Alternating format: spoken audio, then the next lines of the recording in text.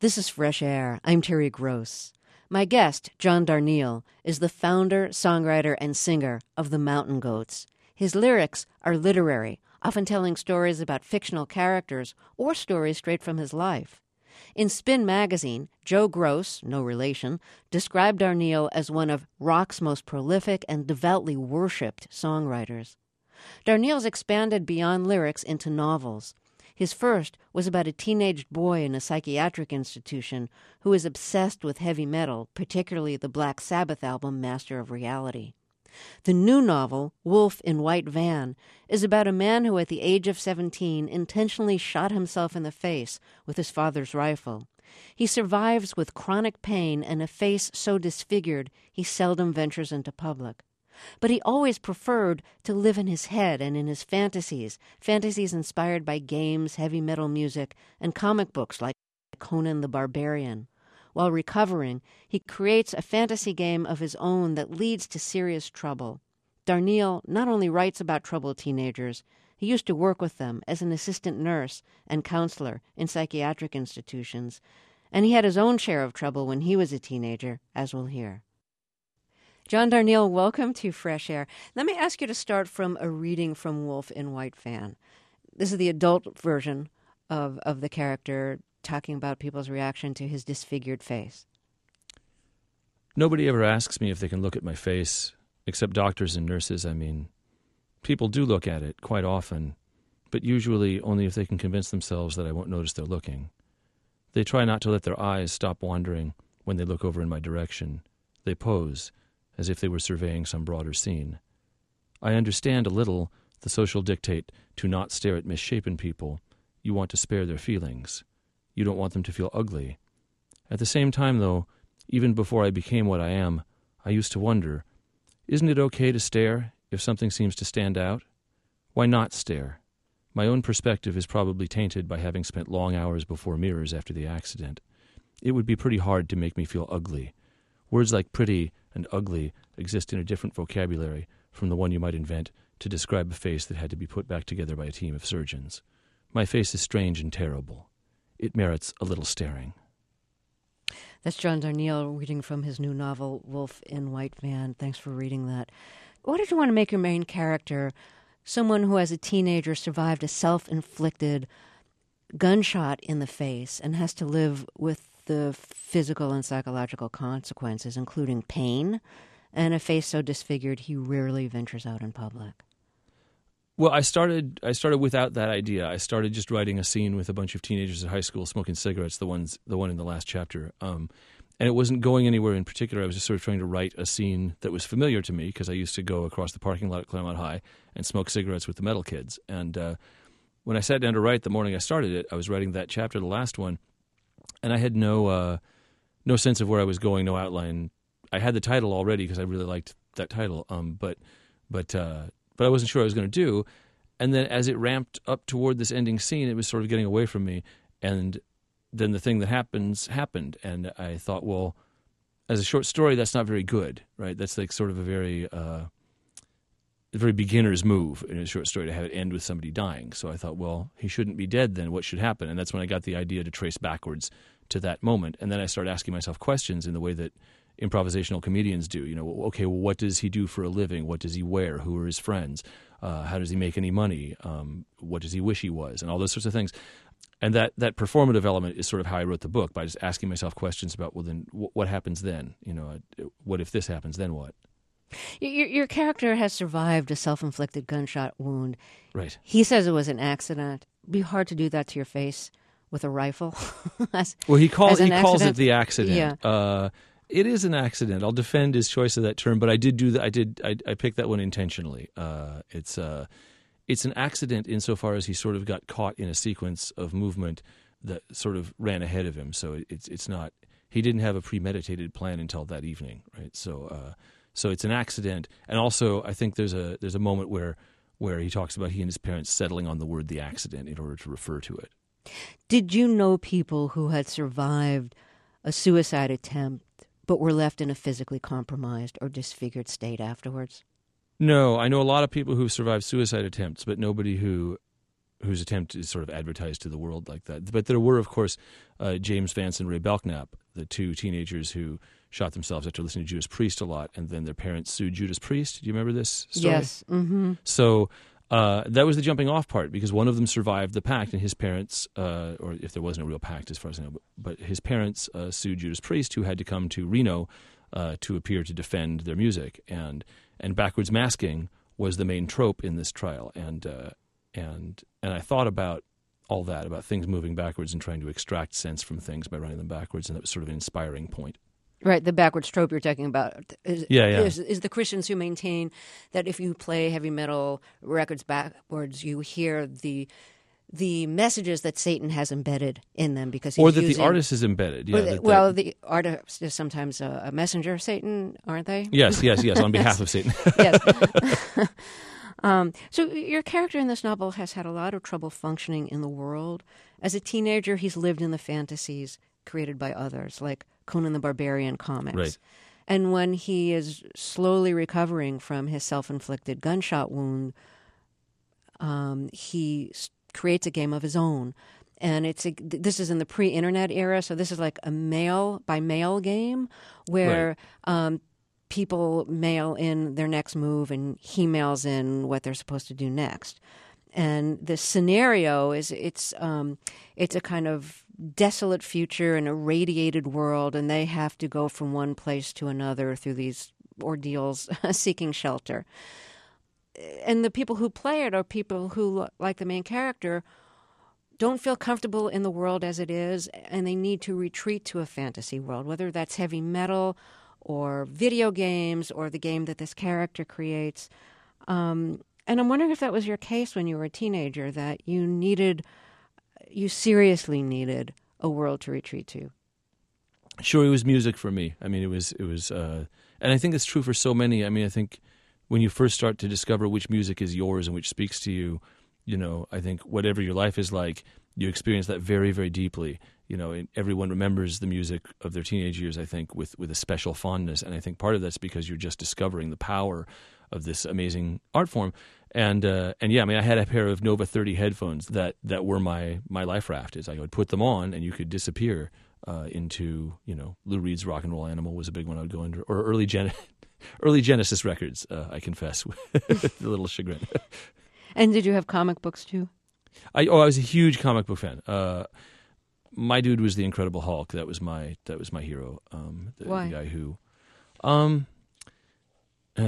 I get kind of emotional when I think about it, because the Incredible Hulk was fiercely loyal to people who had treated him well. It was the one major value in his life was he valued and treasured his friends, and that anyone who mistreated them he wanted to destroy utterly, not just to punish but to pulverize. And when he was angry, then he or upset in any other way, but when his emotions were too strong, he was transformed into this creature who destroyed. And that was beautiful. I mean, it's like, because it's how you feel when you have a very strong feeling of resentment or anger and you can't do anything with it.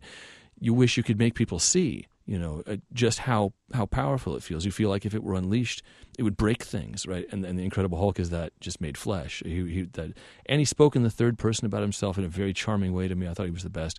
And actually, when they took that away from him, I think that was when I became very disenfranchised with comics. It's like they had him start speaking more like General Thunderbolt Ross, kind of like an army guy. And I was like, no. I need my Hulk to be talking about himself in the third person and to be of below average intelligence. That's important to me. So did you want that power to punish people who mistreated you or mistreated those close to you?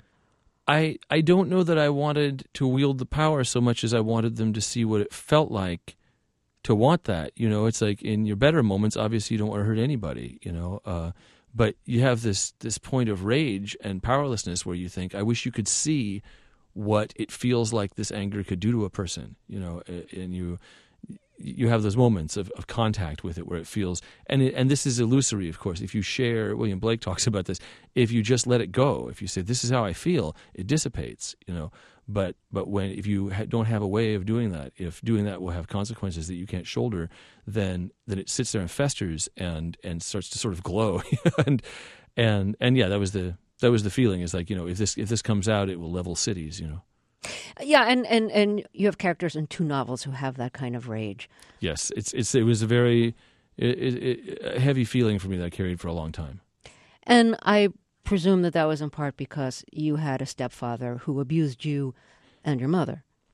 It was. I think the more I dig, the more I think that's important. But so is the fact that that my parents divorced when I was 5, which is like, there's a lot bigger problems to have. But at the same time, it's my life, right? And I think there was having to leave a home that I was perfectly happy in. I think was carrying. And I did give this to Sean in that first chapter where he asks, why do we ever have to leave Montclair in the first place, right? That this feeling of having been uprooted a lot and not being able to make friends and keep them, and then landing in a social situation in 4th or 5th grade where I had missed a bunch of social cues by missing one summer, with a bunch of kids that I knew and being translated into an environment where I didn't know people. So a lot of that stuff, the having to move around a lot, feeling uprooted when stability is so important for children. I think some of that is also maybe weighs just as heavily. But obviously it was a chaotic environment that I was a child in, and it makes you angry after a while. So I want to play one of your songs. And this is a song, this is one of your better known songs. It's called The Best Ever Death Metal Band Out of Denton. And it's a song about, teenagers who are in a garage heavy metal band. Yeah. And want to be stars. Do you want to say anything about writing this? I'm trying to remember. That was the summer that my wife went up to hockey camp in Banff, Canada, and so I was by myself and I was starting a new job. And if you're in any job in the healthcare professions, it's mandatory to go through some orientation where they tell you all of the rules and the OSHA stuff. So you've known it. I've been through that a million times, and I always take notes in the margins of stuff while I'm going through that. And I was writing song lyrics as we went. These are 8-hour days in classrooms, and everybody's heard all the material before.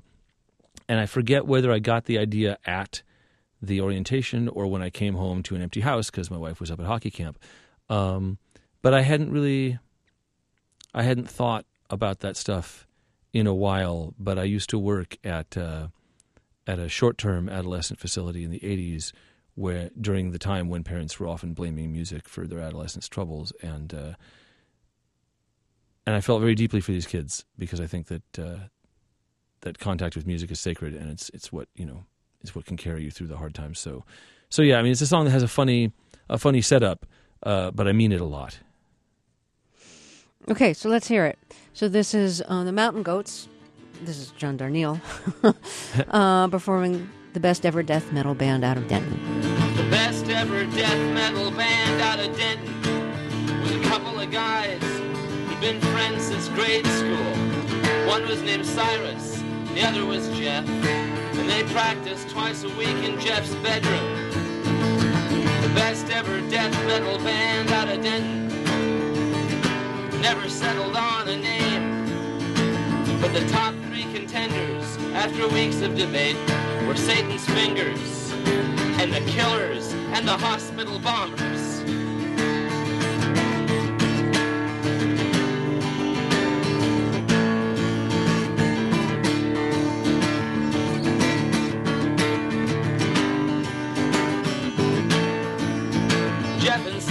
Believed in their hearts they were headed for stage lights and Learjets and fortune and fame. So in script that made prominent use of a pentagram, they stenciled their drum heads and guitars with their names. And this was how Cyrus got sent to the school where they told him he'd never be famous.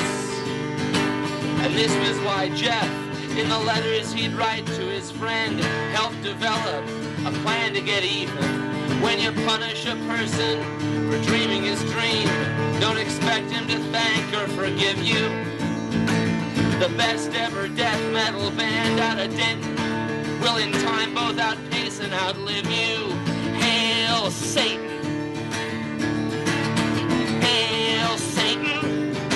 Tonight, hail Satan! So that's the Mountain Goats. My guest is John Darnielle, who's the singer-songwriter of the band, founder of the band, sometimes the solo member of the band.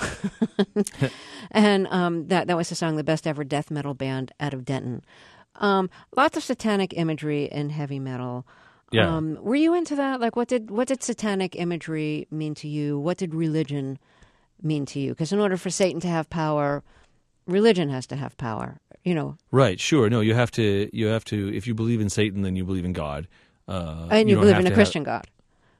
Sure. Well, I think there's devils in other, but the Right. idea of this single malevolent radical personified force of Satan, right? I think that's uniquely Christian. If not uniquely Christian, that's the one we usually think of, right? As like the king of all the personified evil gods, right? So, but when I was a kid, I went to Catholic school before the divorce, and I was just really attracted to this religious thinking. But there's always that. It's so pretentious to quote Baudelaire, but the shimmer of evil, right? You hear about the evil things. They don't want to instruct you in them because there's no, there's no benefit in that. But at the same time, so there are these forbidden things that sort of call to you from the distance, and those are the ones that you want to have a harder look at. And that was something that, as a child, I was really curious about to an almost morbid point. Like the idea that you could. That there was a world behind the world, that this was only the part you could see. And the idea that the other one might be harmful was terrifying to me, and at the same time, irresistibly attractive. And so when I was 13, I became one of the most tiresome atheists on the planet, and I was carrying Nietzsche around my junior high. But prior to that, I used to think about the devil a lot. I was like, and think about when you would hear about devil worshippers, right?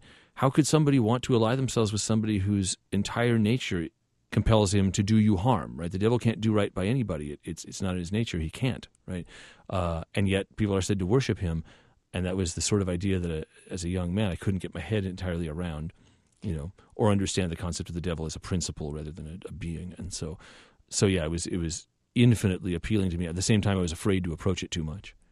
Since Satan is a kind of prominent figure in some heavy metal music. Yes, a lot, yeah. And certainly interpreted as being a prominent figure in heavy metal music by Christian groups who have opposed it over the years. Did your interest in this other possible world and in the devil play in at all to your interest in metal or in extreme music?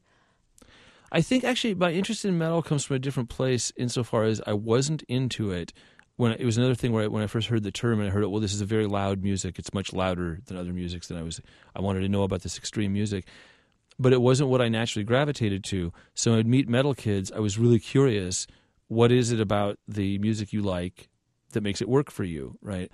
And that was around the time of The Number of the Beast by Iron Maiden and Peace of Mind, right? And after AC/DC still sort of counted as heavy metal at that time. And it wasn't the demonic stuff that attracted me then, because by then I was reading, I was reading poetry that liked to talk about the devil. But the thing about metal that attracted me then was the energy and the total lack of guile. Metal it has its own code of cool, but it's not really trying to be cool, And that was very refreshing to me. That metal is very much about expressing something that seems awesome to you, even if at the time, much of the world was going to mock and reject it. Bands like Iron Maiden said, "No, this is the music we like that we want to make." So you have your first novel is on that a series of short books called 33 and a Third, in which somebody writes a tribute to their favorite album. But you did yours as fiction. And so yours is through the voice of a teenager who's in a mental health facility and is obsessed with the Black Sabbath album, Master of Reality. Right. So the book is all about his obsession with that, and he gives a kind of track-by-track disquisition about what each track means and what Ozzy Osbourne symbolizes and so on. And so, the satanic imagery really means something to him. And I know since you worked at a mental health facility and worked with teenagers there, did you find that in some of the teenagers, that satanic imagery really kind of connected to them for whatever reason? No, most of the teenagers who wanted to do Satan stuff that I knew were doing it specifically to make the adults jump. Right, that was the main thing. Is if you find an adult who really believes that a Satan exists, who wants to steal your soul, right, and you say Satan to that adult with a particular look on your face, you can get a giant rise out of that adult. Right, Satan is an awesome weapon in that case because these people who really strongly believe that, if they see you talking about how you want to worship Satan or whatever. It's sort of like if you're working with 2-year-olds, right, and a 2-year-old finds out what really bothers you, well, he's extraordinarily excited to have this power now, and he'll just keep doing the thing that bothers you because it's nice to be able to have that kind of control, right? And for most of the teenagers who were into that stuff that I knew, it was about 100%. Watch how people react when I do this. I'd like to play another song. Cool. And this is from an album that's pretty autobiographical. And a lot of the songs on this album relate to the abuse that your father meted out. A stepfather. A stepfather. Thank you for correcting me. Mm-hmm. And so the song I want to play is called Dance Music. Would you introduce it for us? This is a song called Dance Music that takes place during two disparate points of my life. And the first one, I'm 5, and the divorce is fresh, and we just moved across town. And it was when I first started to notice sort of cracks in the edifice of the new home. And then the next one, the second half of the song, I'm a teenager, and I'm sort of exploring my own ways of wrecking myself. And your anger at your stepfather for doing things like throwing glasses at your mother's head. Yeah, and there's like I said, I don't want to sort of localize it entirely there. It's like there's also, I'm becoming a person who, owing to the last 10 years or so of experience, has really learned to internalize stuff and is taking stuff out on himself. Okay, so let's hear Dance Music. This is the Mountain Goats, which is the band led by my guest, John Darnielle. All right, I'm on Johnson Avenue in San Luis Obispo, and I'm 5 years old or 6 maybe, and indications that there's something wrong with our new house. Trip down the wire twice daily. I'm in the living room watching the Watergate hearings while my stepfather yells at my mother, launches a glass across the room straight at her head, and I dash upstairs to take cover, lean in close to my little record player on the floor. So this is what the volume knob's for. I listen to dance music, dance music.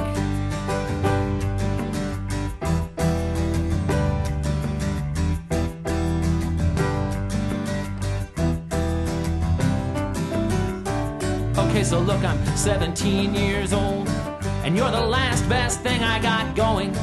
But then the special secret sickness starts to eat through you. What am I supposed to do? No way of knowing, so I follow you down your twisting alleyways, find a few cul-de-sacs of my own. There's only one place this road ever ends up, and I don't want to die alone. Let me down, let me down, let me down gently. When the police come to get me, I'm listening to dance music, dance music.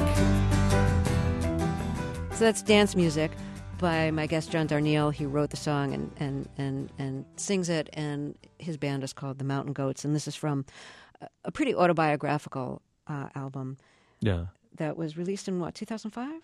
2005, yeah. Yeah, so this was like it was released the year after your stepfather died. Would you have written the song when he was still alive? No, I didn't write any of them until after he died. When he died, stuff cracked open in me that had been sitting, sort of waiting. So what happens in the song is like you retreat and go upstairs and put on your headphones, which you told us before is what you used to do. There's also a scene within this song, and I say a scene because your songs kind of are like little stories. There's a scene where you or your character at age 17 is in his room when the police come to get him, and I'm actually in a car. You're in a car. I'm sorry. I don't know if I specified in the song. It's a real scene, so I'm actually in a car. Yeah, well, that's what I was wondering. And were you like doing drugs? Was that the issue? So, without naming any names, my girlfriend and I had gotten into really hard drugs and heroin, and we were doing it a lot and enjoying it. And we pulled up to her house one evening after an evening out, pretty high, I think, and she said, and I remember the phrasing because it was unusual, "What's a police doing at my house?" Right? And her mom had discovered our stuff and had called the police, which is the right thing to do, I want to say, in retrospect. But at the time, we were pretty angry, and yeah, we listened at the time to the Sisters of Mercy and other dancey goth stuff. But so that's what's going on. Is sort of there's this moment after. You get. When you're taking a lot of drugs, you go through these periods of feeling like you're golden and nothing can touch you, and the police are stupid and they can't catch you and all this kind of stuff. And then, of course, at the moment when one of them taps on your window, all of that just crumbles, right? And so that's that moment. Okay, at the risk of sounding stupid here, how does a 17-year-old like you who is, deeply into literature and music and really smart, though really unhappy at home, how does someone like you end up doing heroin? I mean, because you're smart enough to know how dangerous it is. Oh, but no, I mean, your intelligence doesn't override your desire to destroy yourself. It's like I did not want to be in my own skin. I really wanted to get high and stay high. And I also had this fear of going too far. Every time it's like I know people who got way closer to the edge than I did. But yeah, any opportunity to check out of daily consciousness was welcome for me then. But you say it was also an instinct to destroy yourself. Oh, sure. Yeah. No, it's kind of plainly what it is. It's like, especially if you're using needles, it's like every single time you do it, you're jabbing something into your vein. It's like visually you can see you are attacking your own body. But I was into all that kind of stuff, self-mutilation and I have to ask you about self-mutilation. It's something I guess I've really wanted to understand, and I think I don't quite get it. I'm so pain averse. I'm very, very pain averse. So I don't really understand the urge to inflict pain on yourself. Well, I want to say that I mean, and I'm not a doctor, so I can't really speak authoritatively about this. My suspicion is that it's different for everybody, that you can't speak monolithically about why people do that. And I think actually this is one major problem in the treatment of younger people is there's this assumption that there's a model on which you can treat everybody, and everybody's different. And everybody's different is such a facile truism that I think we say, well, of course everybody's different. Now where's the generality that I can apply to everybody? But there isn't one. But for me, I mean, this is hard to explain if you're pain averse. It hurt bad, and that felt good. I mean, in part because it's about controlling pain, right? It's about remaining in control. I get to do this. I say where my limits are. What is it that you did to yourself?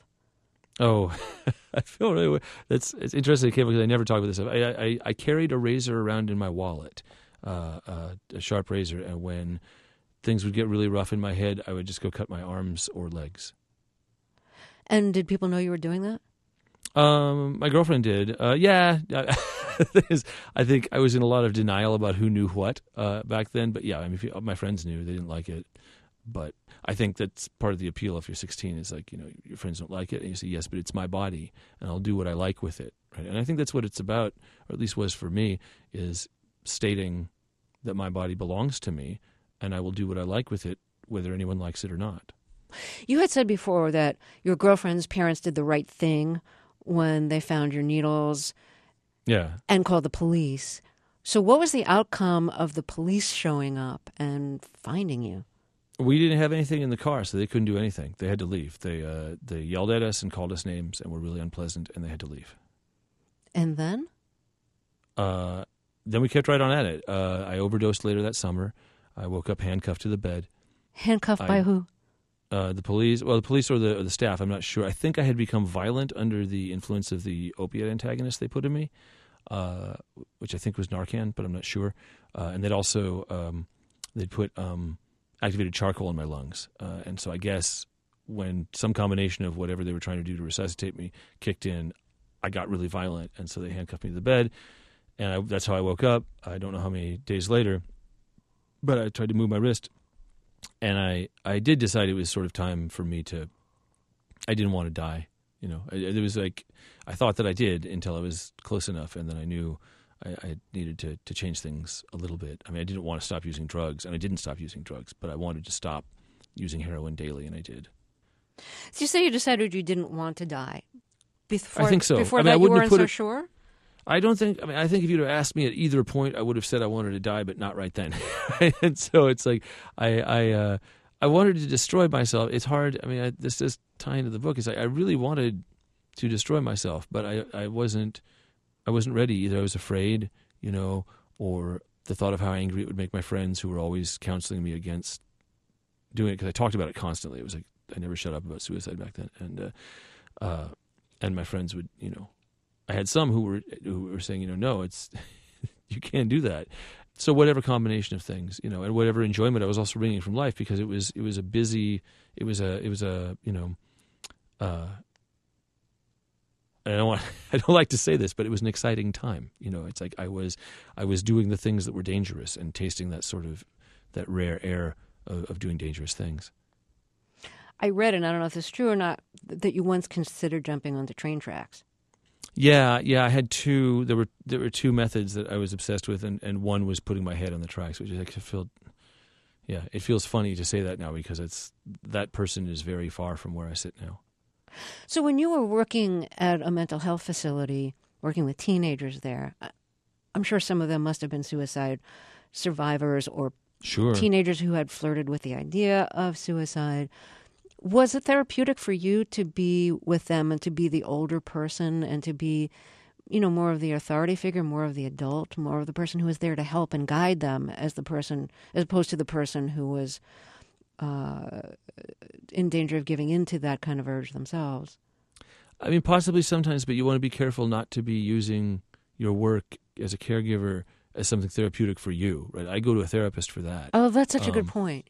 Right. As a caregiver, I'm not there to take care of myself, and it is not a patient's responsibility to take care of any of my stuff, right? And so I'd always try to keep myself out of it. You would occasionally meet a patient, once in 7 years, you'd want to go, I'm going to disclose something here because I want you to know that I see a little something of my younger self in you. But generally speaking, the parameters of working involve checking yourself at the door. You still bring you. The self is a giant thing, right? But the self who needs help and the self who needs to be healed and repaired, that's the guy you need to leave in the car when you pull in the parking lot of the facility, because those patients have their own problems. They don't need to be helping you. Let's hear more music. The song I want to play is called No Children. This is about a fictional couple that you wrote many songs about. Yes. They do not have a good relationship. No. The refrain in Define good. The refrain in this song is, I hope you die, I hope we both die. Yes. So tell me a little bit about this couple and about the point their relationship is in at the point of this song. So this may take a minute. I want to do the genesis of where I got to these people and then tell you about them. So I was reading a lot of poetry when I was 21. I was reading to John Berryman, and so impressed by the idea of making some project where you had the same character that you did 400 poems about. You really live with this person and become and house this person. And I got this idea to write about a divorcing couple because I grew up in Southern California, and it really seemed like the defining fact of so many of my friends' lives was the divorce of their parents. It was like this was a thing that wasn't strange for us, that I think, in other parts of the country might have been stranger, and certainly a generation or two before it was a big deal. But for us, it was par for the course. Your parents, if they're not divorced now, they're going to get divorced a little later. And I thought about divorce a lot and what it meant, what it had meant to our house, what it meant to other friends. You have friends whose parents are divorcing when they're teenagers, and that's sort of like a wrecking ball just coming into the world that seemed stable for them. And so I wanted to write about divorce, and I wanted to write from the point of view of an alcoholic couple. And I had this vision of them just fleeing toward. At the time, I was in recovery, and there's a thing they talk about doing a geographical. Right, moving someplace to get away from your problems, right? But you can't run away from yourself, so you'll still be there. And it's sort of the lesson they continue not learning as they flee across the bottom of the country and wind up in Tallahassee. When they get to Tallahassee, that's when they run out of road, and so they live in the same decaying house, and that's when all their problems start to collapse on them. By the time we get to know children, they're just fighting all the time, and they're fairly honest with each other, which is their one saving grace. So this is a pretty angry song. Mm-hmm. It is. It was written on an airplane for the most part. And it was in part a joke. I had heard this song. I always forget who it's by. I cannot remember the name of the artist. I Hope You Dance, it was called. And I was driving to the airport, and I think I was late. And the chorus of I Hope You Dance came on. And I said, I hope you die. And it struck me as funny. And so I wrote it down. And then I wrote some more lyrics on the airplane. When we landed in Athens, Georgia, I wrote the rest of the lyrics in the hotel room, including a number of verses that didn't make it. There were originally 4 or 5 pages to this thing. Okay, so this is a song written and sung by my guest, John Darnielle, from the Mountain Goats album, Tallahassee. It's called No Children. I hope I cut myself shaving tomorrow. I hope it bleeds all day long. Our friends say it's darkest before the sun rises. We're pretty sure they're all wrong. I hope it stays dark forever. I hope the worst isn't over. never get sober. And I hope when you think of me years down the line, you can't find one good thing to say. And I'd hope that if I found the strength to walk out, you'd stay the hell out of my way. I am drowning, there is no sign of land. You are coming down with me, hand in unlovable hand. And I hope you die, I hope we both die. That's No Children from the Mountain Goats album, Tallahassee. My guest is John Darnielle, who's the founder, songwriter, and singer of the Mountain Goats. He's also a novelist, and his new novel, Wolf in White Van, has just been published. So we've talked a lot about how important listening to music was to you. How did you start writing music? I took piano lessons when I was a child, and I didn't have any gift for melody at all. I still remember the exact melody of the one piece that I tried to write for a songwriting competition that my piano teacher wanted me to enter. But then I stopped being, like, my first active rebellion was at 12 to just stop going to piano lessons. Skill diminished very quickly. Your left hand sort of becomes a brick. But I was really into rock and roll, and I really wanted to. I mean, I guess this isn't true, but it felt to me like who wouldn't want to be the singer? You know, I couldn't really sing. Friends had always told me I couldn't sing for anything, but this did not stop me from singing all the time. But I just felt like I wanted to have a microphone in my hand and to be singing. You know, I didn't have any vision. I didn't have any vision beyond that. And so I was in bands from the 6th grade on. My friend John Edmonds and I had a band with the extremely threatening and very metal name of Blossom. And oh yeah, That's no, you hysterical. better look out. You should look out for Blossom when they come to your town. They'll burn everything to the ground. And I think we had some songs. I won't identify her by last name, but I think most of my songs were for my friend Lisa, who I really had a big crush on. And junior high, I was pretty much alone in junior high. I didn't have close friends at all. It was a hard and threatening place for me, junior high. But then in high school, I started meeting up with people who seemed cool to me, and at first I was in a Stooges style, well, not actually in the same universe as the Stooges, but that was who we liked, right? Style band called Straw Dogs, not the same as the Chicago Straw Dogs, who were a punk band, but there was room for two at the time because we weren't going anywhere. And then I finally, I think real songwriting started with my friend Mark at a band called The Congress, where we'd write everything in a single session. He would give me a title and I'd write down lyrics, and then I'd write a bass line, we'd record it right away. And it was sort of this exercise in fast writing and in sort of trying to get to a song before you could have too many thoughts about it, I think. I mean, that's sort of what it was about for me. It was a really great exercise because we'd record 5 or 6 songs a session, whether it's of much quality. Do you remember the songs? Oh, yes. I think I could probably do a set of them if I had to. Can you tell us the lyrics to one of those songs? Oh, man. There's several. Do I remember My Mask? I'm immediately going to Damage Control. This is something I wrote when I was 16. Let's see. You spent champagne Saturday on your knees with your hands on the clock and your head through the wall. Your head through the wall was a line specified by Mark that I had to include in the lyric when he gave me the title My Mask.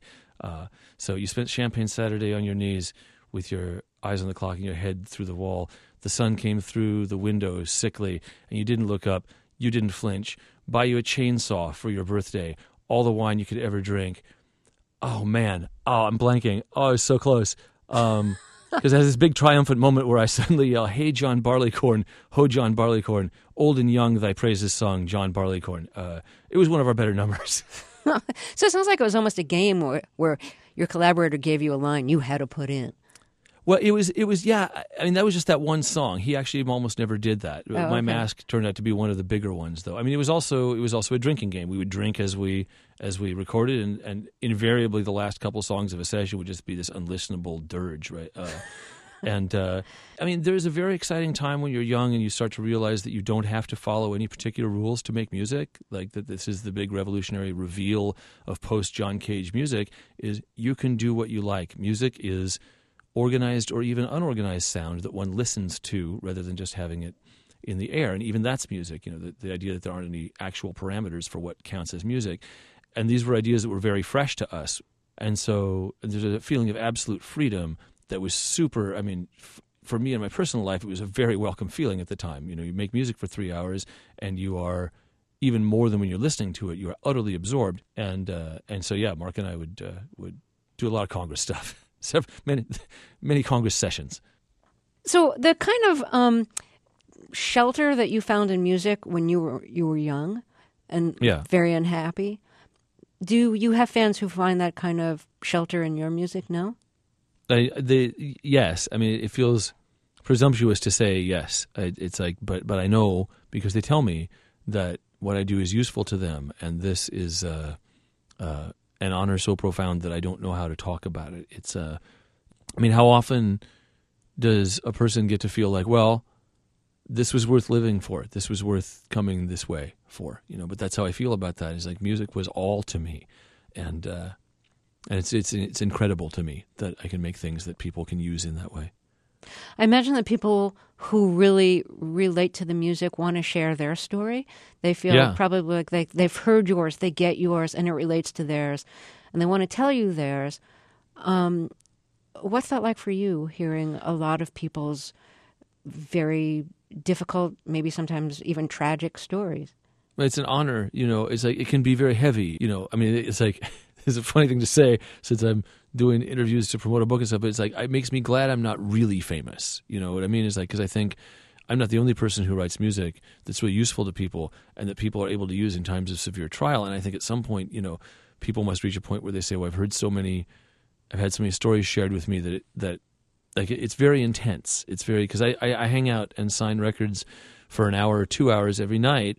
And I like to hear as many people's stories as I can, because if somebody wants to share their story with me, I want to honor that, But you do reach a point where it's like, well, one person, for them, they're sharing their story and then they're going to go home. But if you are hearing a bunch of them, it gets very intense. It's a lot, But I mean, I want to, for one thing, I kind of have this feeling like I can handle this, And the other thing is I feel a duty, It's like there's people choose to engage my music, because when I say if I make something people can use, I really think there's a lot of music that you can use to heal and save yourself. It's not like I have some magic power and I reached inside somebody and said, oh, you didn't know this about yourself until I wrote this song.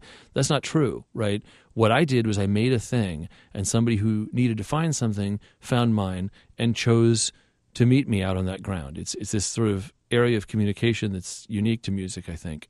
There's a lot of it that has nothing to do with me.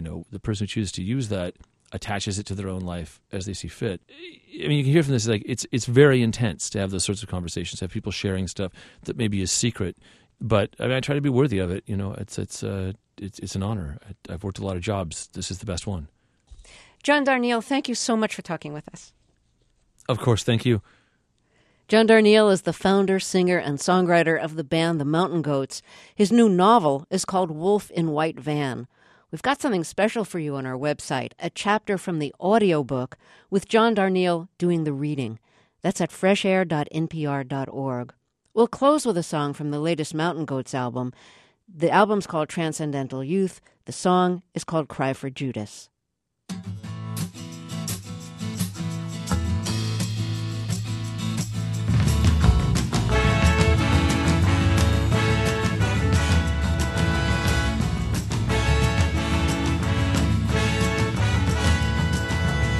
Some things you do just to see how bad they'll make you feel.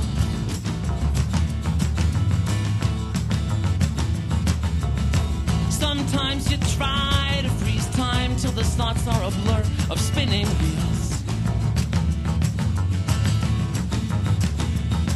But I am just a broken machine, and I do things that I don't really mean. Long black night, morning frost, I'm still here, but all is lost. Fresh Air's executive producer is Danny Miller. Our technical director and engineer is Audrey Bentham. Dorothy Farabee is our administrative assistant. Our associate producer for online media is Molly Seavey-Nesper. Roberta Shurock directs the show. I'm Terry Gross. People crash 2 or 3 times.